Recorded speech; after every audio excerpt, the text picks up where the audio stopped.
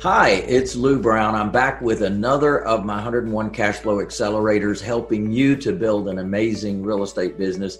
And one of the things I've learned over the years is that different mortgage brokers have different lenders. And many times, if my client is getting their own mortgage broker or lender, they might be turned down for the loan, and that cuts me out of a sale. Well, I've discovered that if I go ahead and put in my agreement that seller has the right to substitute a lender for the buyer if they're turned down for the loan, then I could even substitute myself as the lender if they were turned down.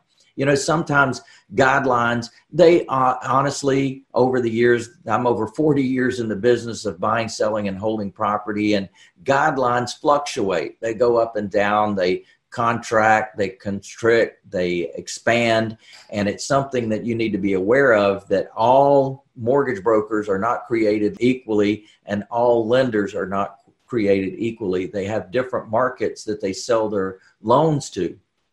And so I have access to a great thing. We call it our Mortgage Wiz, and our Mortgage Wiz is in touch with a lot of lenders that others are not in touch with.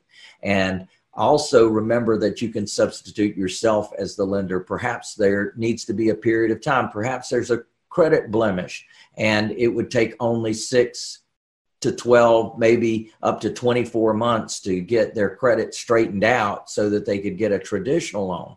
Well, I'm happy to substitute myself, particularly when I can save a lot of the cost to sell in a transaction. So hopefully that's of benefit to you. Have the right to substitute a lender if they are turned down for a loan, or alternatively, like I say, offer a lender up front that they should work with, and that would be our Mortgage Wiz. Hopefully this is helpful to you. I want to help you build an amazing business. Check us out, streetsmartinvestor.com. Yeah, baby.